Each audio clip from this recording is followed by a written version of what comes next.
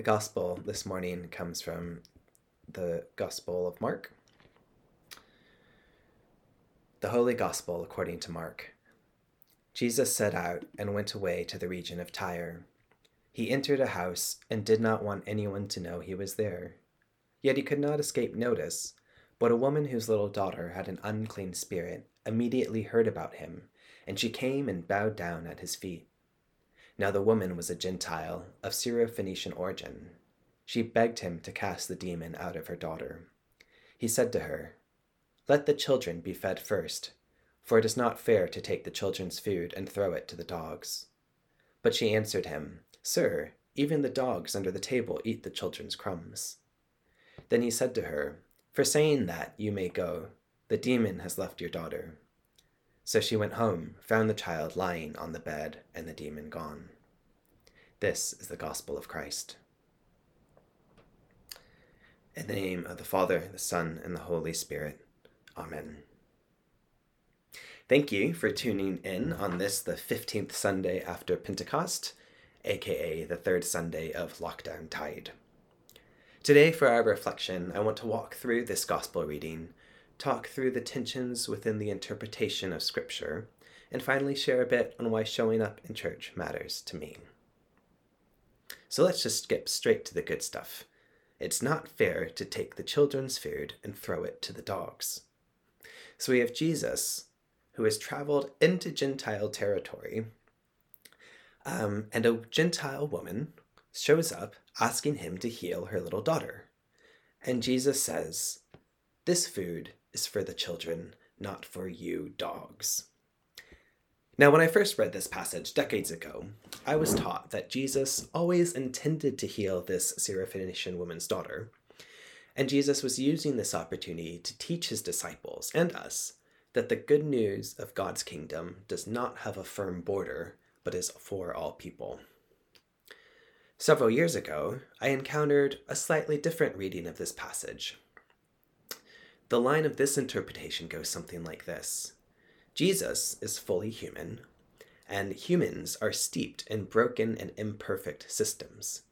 And Jesus was a culturally bound human, which Stephen's sermon several weeks ago on St. Mary and our ascetic tendency emphasized. So maybe Jesus had to unlearn or grow to see beyond the socially constructed lines of race, ethnicity, culture, of in versus out. Each of these interpretations is a bit unsettling. On the one hand, we have Jesus being a little bit deceptive in order to teach a lesson at the expense of this woman. And on the other hand, we have a wee bit racist Jesus. And then if we dig further into our exegetical toolbox, we find a feminist reading of this text that says, perhaps our focus is not even meant to be on Jesus in this story, but instead we should be looking up to the woman for her importunity, her cleverness, her fearless ability to engage in the witty repartee for the sake of her daughter. Indeed, she is the only person in Mark to call Jesus Kyrie, the Greek word for Lord. Surely that has to mean something. So who's right? What's the real meaning of this passage? We have a few possibilities for the right way to read this text. What then is the truth? What do we do when we come to a text like this? I've sat through many Bible studies, and even indeed led Bible studies, where we are given a passage that we have read one way, and then the leader says, "Aha, no, but you've got it all wrong. This is the way to truly interpret this passage. These are the things to pay attention to." And our eyes are finally opened to the divine truth as it's been dropped down from heaven in a mighty wrapped box. My friends, that's not how Scripture works. And yet, that's the way we treat Scripture. That's the way we treat religion. If we can just get the right interpretation, if we can just get the thinking right, if we can just get all our theological ducks in a row, then we've solved it. Let me tell you about the real Jesus, or the real Christianity. The reality of our world is that we can't think ourselves to holiness. By and large, we don't think ourselves into being better people. As humans, that's not how we work. The philosopher Alia Al-Saji writes about her husband. A liberal Frenchman who, in the late 90s, saw the Muslim veil only as a symbol of oppression, of patriarchy, and of backwards thinking. No matter the verbal reasonings and rationale she gave, she could not change his mind.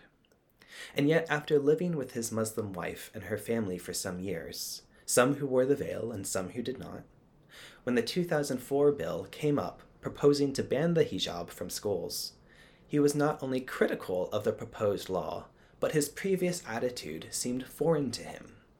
It wasn't her verbal rhetoric or persuasive skills that had changed his mind, but the experience of collective living with difference.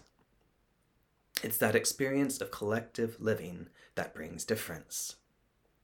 I grew up in Texas as a Southern Baptist, a denomination well known for their dogmatism, their conservatism being anti-alcohol, anti-abortion, anti-dancing, and of course being anti-homosexuality. And for years, I believed that being queer was a choice to disobey God. Or maybe it wasn't a choice, but anything beyond celibacy put you on that one-way train to hell. But then I met people who are gay. I met people who are trans, people who are queer, and I realized I'd been wrong. I saw the humanity of their love. I saw the beauty and kindness and faithfulness. I didn't read a book and change my mind. I didn't have a Damascus Road conversion moment. I can't tell you what it was other than friendship. It was through life together that the truth that I felt in my bones shifted. In that experience of collective living, I saw difference, and something, somehow, over several years, shifted. So what does this have to do with Jesus and the pagan woman? As you probably guessed, I'm not going to tell you that one reading is right and the others are wrong. I think they're all valid interpretations of the text, and I think that's beautiful. There are tensions in the story, and these tensions are reflected back into the way we approach the story. The tensions are mirrored in the ways we want to see the text, the ways we want the text to bend to our preformed dogmatic or social justice commitments. And we carry these tensions of humanity as a church. And this is what diversity is for. Not to look good for the brochure or the website. Not only because we don't see color or we've learned to #coexist, but because diversity and difference and disagreement allow us to be a fuller witness to our triune God. We so desperately want to be right. We so desperately want to be part of the in-group. We so desperately want some kind of moral high ground. And yet, this passage, whatever your main takeaway, is about people who are different. People who are different who show up and meet and argue and leave each other with a little more healing and a little more wholeness in the world. I want to be careful here and add that there are ideas and ideologies that are harmful. I don't want to dismiss the pain that religion has caused and continues to cause. The church is a church of bodies, and the church is the church when bodies show up. The church is the church when we connect, when we engage, when we disagree, and when we refuse to let our difference get in the way of showing up. And it's not always easy to show up. Especially when you're the one carrying the difference, whether it's queerness, darker skin, a different passport, difference of ability, neurodivergence, an empty bank account, or a traumatic past. Thank you for showing up. You are the church, and you belong. Whether or not you believe Jesus was a racist, you belong. Whether or not you believe that Jesus was fully human, you belong. Whether or not you even believe in a God, you belong. The challenge from this text, the great challenge, is to keep showing up and speaking up. To keep showing up through the difference, in the difference, being the difference. Showing up in love. Speaking up against fear of those not like us.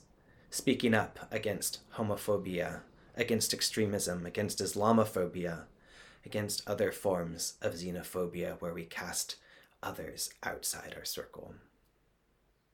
May God give us ears to hear the word we need to hear. Amen.